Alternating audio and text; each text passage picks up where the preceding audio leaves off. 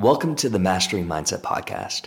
I'm your host, Dr. Matt, and in today's episode, we're going to be talking about questions and our responses to these questions that we ask ourselves. So I don't know if you're aware of this, but after an event, typically an event that produces an emotional response, something that is personal to us or that means a lot to us, typically after an emotional event, we subconsciously ask ourselves questions. And many times we're not even aware of this, but the questions that we ask ourselves is going to determine the perspective and our response to these events. So let me give you an example. So let's say I got turned down for a promotion or turned down for an opportunity that I really wanted. Sometimes I might ask myself a question like this: why does this always happen to me?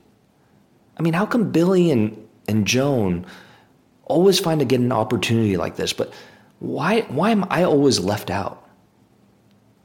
Now imagine yourself asking yourself that type of question. What type of response or answer or perspective do you think you will have on this event? Think about it. Most likely negative, right? And it'll be flavored with negativity, and what you focus on starts to expand in our awareness and grow. Now, you see, the questions that we ask ourselves oftentimes are not even something we're aware of. They happen just instinctively and intuitively without even thinking. And that's the challenge here that I'm proposing to you all. It's something in psychology that we call metacognition. Thinking about your thinking. Metacognition.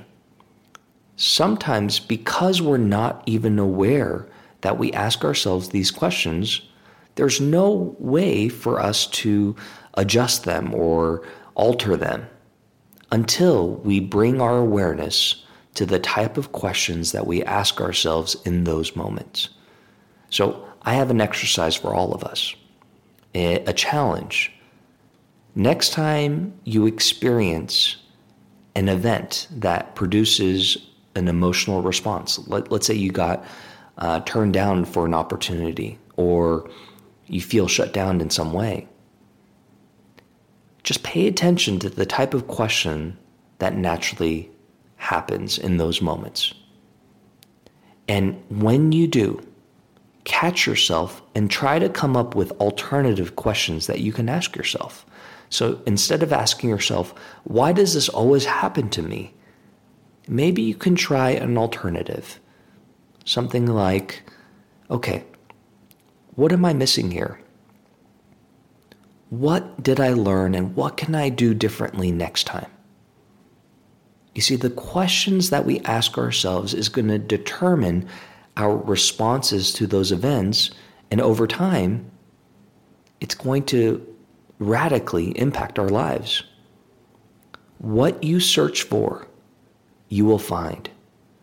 What you focus on will grow. So hunt for the good stuff in life.